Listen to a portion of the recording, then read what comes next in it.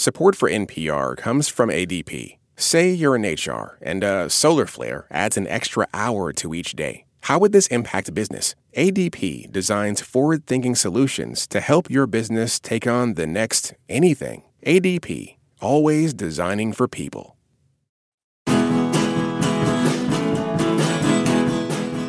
When Top Gun Maverick hit theaters last year, we did not expect to be talking about the film during Oscar season, but here we are. The movie has earned 6 Oscar nominations, including Best Picture, Adapted Screenplay, and Original Song. We really like the film, and you can catch up with it on Paramount+. So we thought now would be the perfect time to revisit our conversation about it. I'm Aisha Harris. And I'm Stephen Thompson. Today we are talking about Top Gun Maverick on Pop Culture Happy Hour from NPR.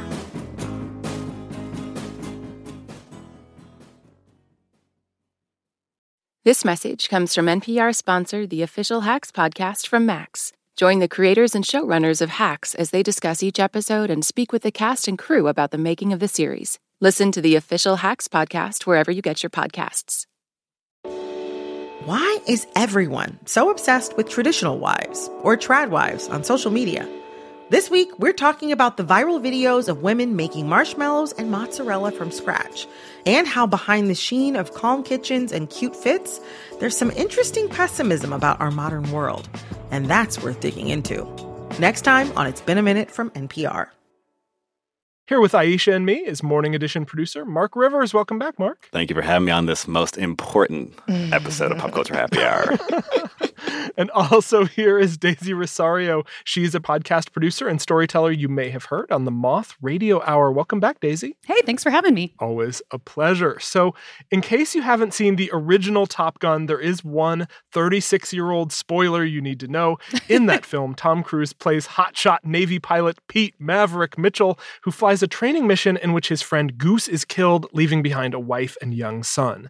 In Top Gun Maverick, we pick up the story decades later. Maverick is working as a test pilot, but he hasn't risen far up the military ranks, partially because of his hotshot ways and partially because he still wants to fly. Soon he's enlisted to train a new batch of young pilots for a seemingly impossible, extremely dangerous, high-stakes mission.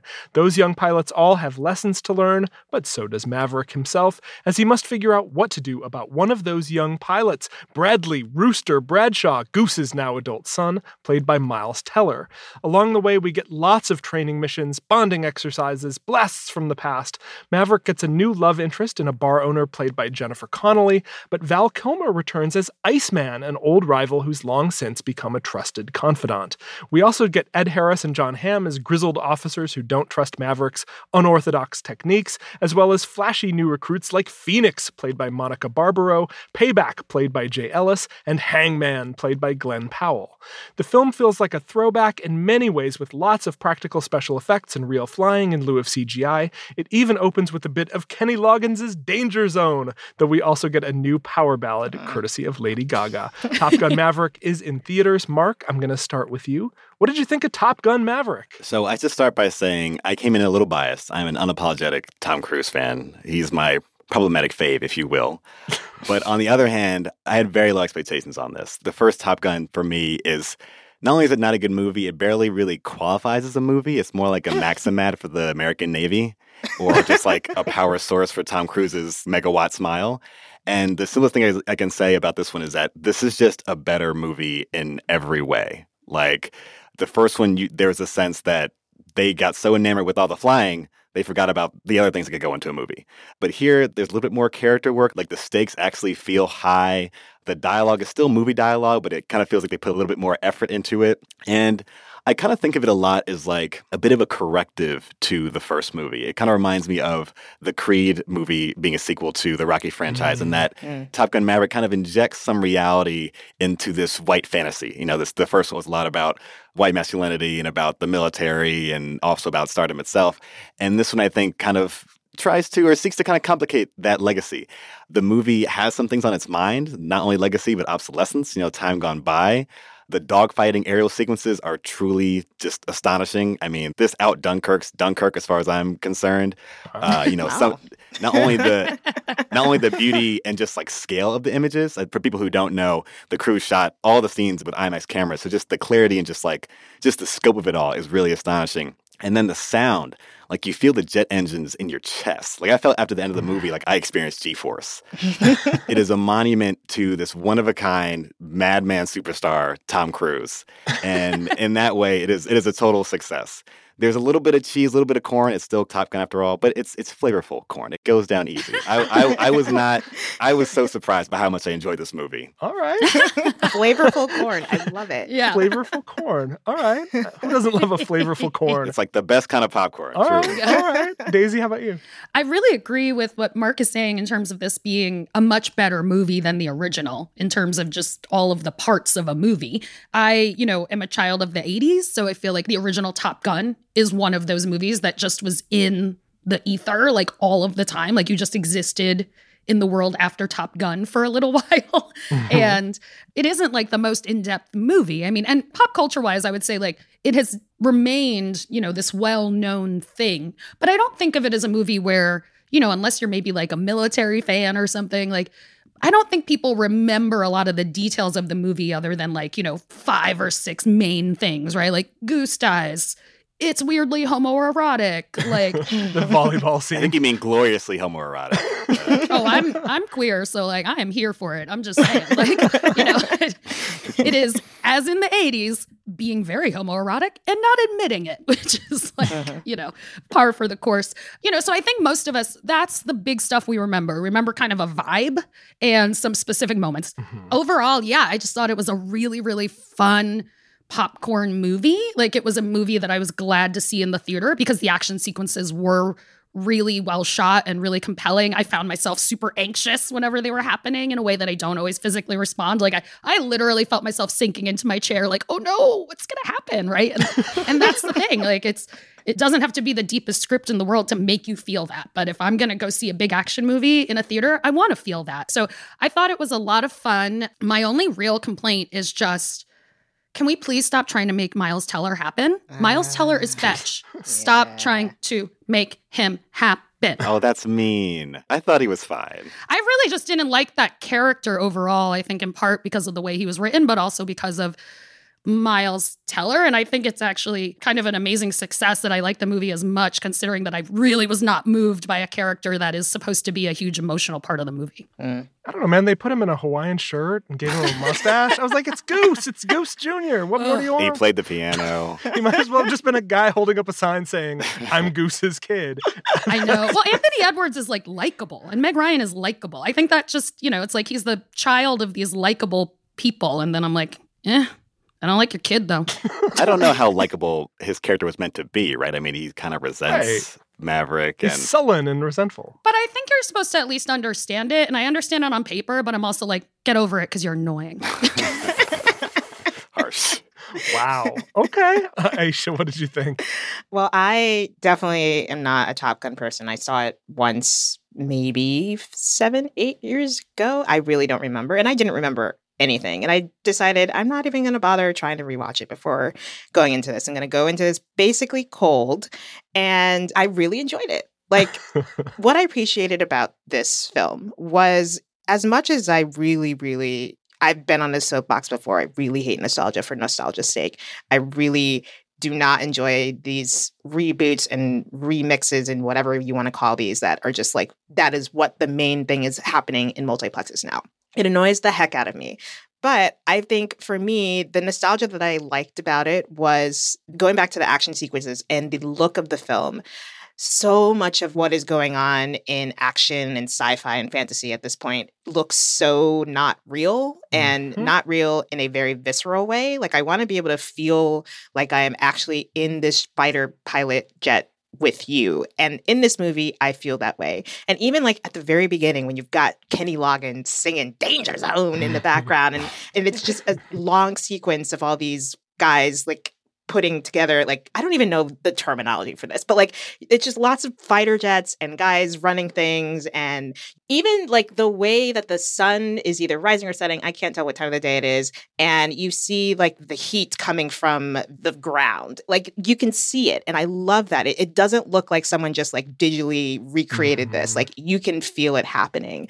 And then like the few minutes of the credit sequence where it's like Tom Cruise is walking through his little office-y area and it's like, here's my bomber jacket, here's my silver wings, here's my aviator glasses. Like, oh my God, it's overload. But it made me feel warm and fuzzy inside. And I connected to this despite having no real connection to the original film.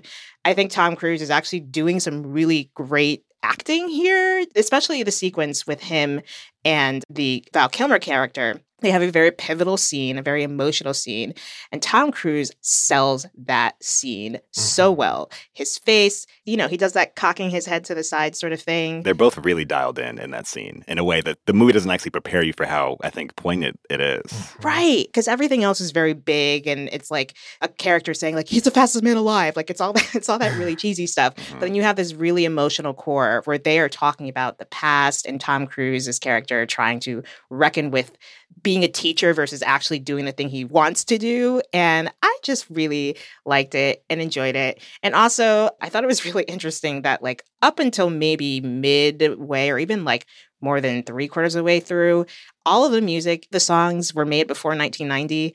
And then like all of a sudden they drop in this new One Republic song that sounds like the kind of song you would hear while you were shopping in like an American Eagle or a Madewell. And it's during this beach sequence. And that's when you get your like Maxim moment where it's like, oh yeah, here are these hot guys. There's Lawrence from Insecure, who's one of the fighter pilots, like running around and looking hot in the sand. And they're not playing volleyball, they're playing football. They're playing playing football. Yes. They're playing football because like this is the thing now.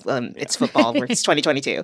But I was revved for it. I enjoyed it. And this is, if anything's going to get people's butts in seats, if you feel comfortable enough to do so, like I think this is the type of movie to do so for. So I'm all in for Top Gun nostalgia. It was fun. Yeah, I pretty strenuously come down with Aisha on this. It's trafficking in nostalgia so effectively. I watched this movie sitting next to my pal, our producer, Jessica Reedy, and Jessica turned to me and she said, this movie understood the assignment. And I think that is just such a perfect distillation of what this movie gets right. It understood the assignment. It understood what you want from a Top Gun movie. It understood what people appreciate about the original Top Gun, what might need to be updated in this Top Gun. The points that Aisha is making about the practical special effects and the flying scenes, instead of just leaning on that kind of deadening, totally forgettable CGI that we see so much in these big summer movies, and including a ton of summer movies that I really, really enjoy. Yeah. But this felt like a throwback in kind of all the right ways. Exactly. It tapped into a lot of what I really liked about the original. I think I like the original more than you guys do. I've also watched a lot more Kenny Loggins videos than you guys have. That I believe. Story checks out. And the original in many ways is like an hour and 45-minute Kenny Loggins video. And I'm here for that. This movie, Tom Cruise is, if nothing else, one of our most committed actors. And he fully commits to this. I appreciated the callback to the rampant homoeroticism of the original. I appreciate the fact that one of the first things you see on screen are the names Don Simpson and Jerry Bruckheimer. Yes.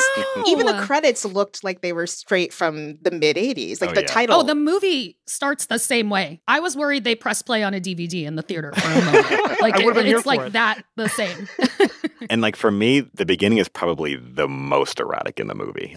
All those erect thumbs signaling the fighter engines picking up. That's probably as erotic as this movie got. And the heat from the sun rising or setting or whatever. For a minute, I felt like, oh wow, did they decide to make this as if it were a Top Gun sequel in 1988? Like if they decided to make a sequel 2 years later and just decided to treat it as if it had been shelved for 34 years, but then did a nice job of kind of playing around with the poignancy of how these characters have aged. You mentioned that scene with Tom Cruise and Val Kilmer. I think that's an enormously effective scene that ties into not only our nostalgia for the original Top Gun, but our nostalgia for Val Kilmer, who's really been through it. He lost his voice to cancer. And they weave some of that into the movie in a way that I didn't find tacky at all. I think it it really worked. It really lands. I didn't find it tacky either. Yeah. So it's able to tap into some of our affection for these performers and just kind of thinking about the passage of time. I wrote down in my notes, poignant, but not too poignant. It doesn't spend too much time kind of marinating in sentiment. It does really then kind of kick in and just like be a big summer action blockbuster, which we always need around this time of year. I was struck by some of the parallels presented in this movie between Maverick's career and Tom Cruise's career. Where does one start and the other ends? I don't yeah. know. It's starting to blur. Yeah, I mean, he wants to do things the old-fashioned way, right? Like there's this discussion of like, do we even need pilots anymore? Do we even need this? Now we can do everything with drones. Like drones are the stand-in for CGI. He still wants in on the action. I was kind of moved by that. So I know Cruise has been on this kind of cinematic death wish for a while now, where like each new Mission Impossible is like, let me see how far I can push myself. And even despite me being a fan of Cruise, at a certain point, I was too caught up in the idea that he wanted me to know that he was doing this. Like the movie stopped being about the movie itself and started being more about the fact that he can do this crazy stunt. It felt like watching somebody in the gym just kind of putting on more weight to like bench press. It's like, what am I supposed to get out of that? And I think with this one, there's actually kind of a poignancy and even kind of like a sadness to it. Like I think there's a sense that Cruise now realizes that like his time is truly passing him by. And I thought of, there's a line, I think Ed Harris, who's one of his kind of like hard-ass superiors, who's saying that like, your time is up, or this is the age of drones now. And there's this idea that Cruise to me is raging against the unmanned blockbuster, as it were. This blockbuster that is only driven by IP, interchangeable people, there's no personality behind it, and it doesn't matter who's in the costume because everybody's interchangeable. And I think he is going to die trying to save this idea of the movies where like a person can be in the driver's seat and that person is going to be me for as long as possible. Well, he's an athlete, right? Like, yeah. In the same way that Jackie Chan is an athlete for film, like Tom Cruise is. And so it's interesting to look at someone like him try and work against the passage of time, but also just the way all of the people who have come after him have either fallen off and not really doing that kind of stunt work anymore, or they're playing superheroes or whatever. And that's all CGI. And I'm very curious to see how this also stacks up against the Mission Impossible movies that are coming in the coming years, because he's injured himself on these sets before. And it's like, how far is he going to push it? How far are people going to allow him to push it? I hope he doesn't push it too far, because he's turning 60 in July, I think. Yeah. So I'll be very curious to see, 5 years from now, like, will there be another Top Gun? I don't know. Like, it seems like maybe they were trying to make Miles Teller the sort of successor. Oh, Daisy is not here for that. Well, I mean, it was definitely giving me some like Shia LaBeouf in the Indiana Jones film from a few years ago, where it's like, all right. Well, I think one thing that this movie at least showed me is that we have a star problem in like Hollywood. Because I think about the first one where, Val Kilmer was so iconic, Tom Cruise was so iconic, and this was like Meg Ryan's first role.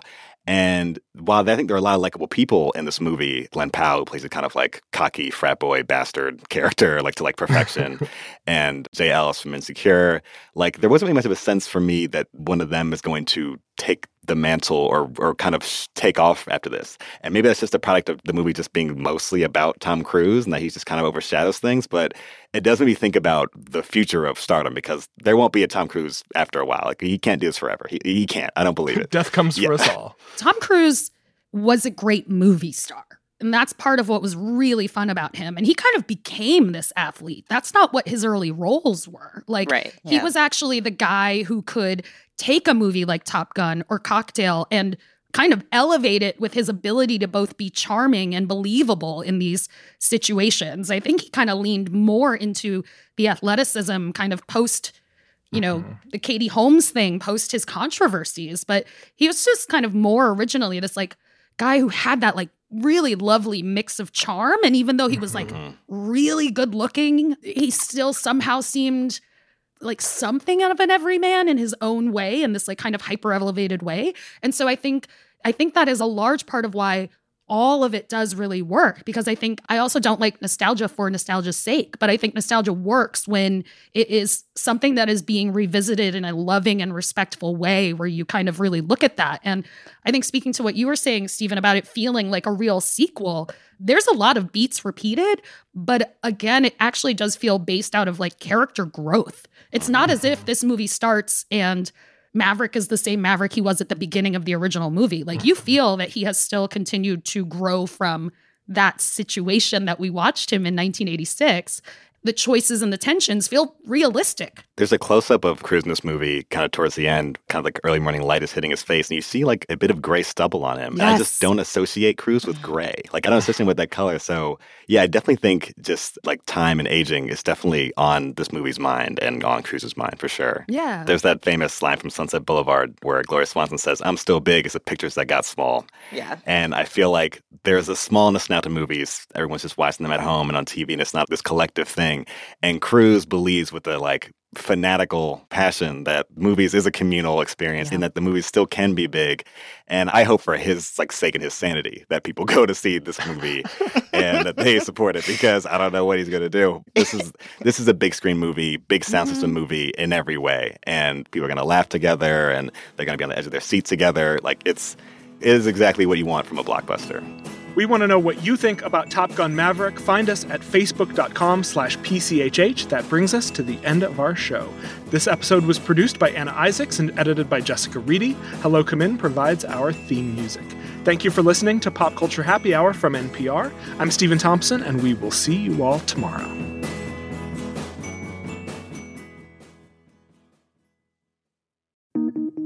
Listen to Embedded for moments that stay with you. I could smell the smoke. I could smell the dust. Voices that resonate. Stories that change the way you think about your life. How did we get here? The Embedded podcast is NPR's home for original documentary series. Listen wherever you get your podcasts. Hey, I hear you have a birthday coming up. Yeah, you. If you're listening to this, that means you have a birthday coming up eventually. And here at Life Kit, we want it to be a special one. Magic can happen and good luck can happen and serendipity can happen if we're open to it. How to have a good birthday, even if you're not a birthday person. That's on the Life Kit podcast from NPR. There are a lot of issues on voters' minds right now. 6 big ones could help decide the election: guns, reproductive rights, immigration, the economy, healthcare, and the wars overseas. On the Consider This podcast from NPR, we will unpack the debates on these issues and what's at stake. You can listen to NPR's Consider This wherever you get your podcasts.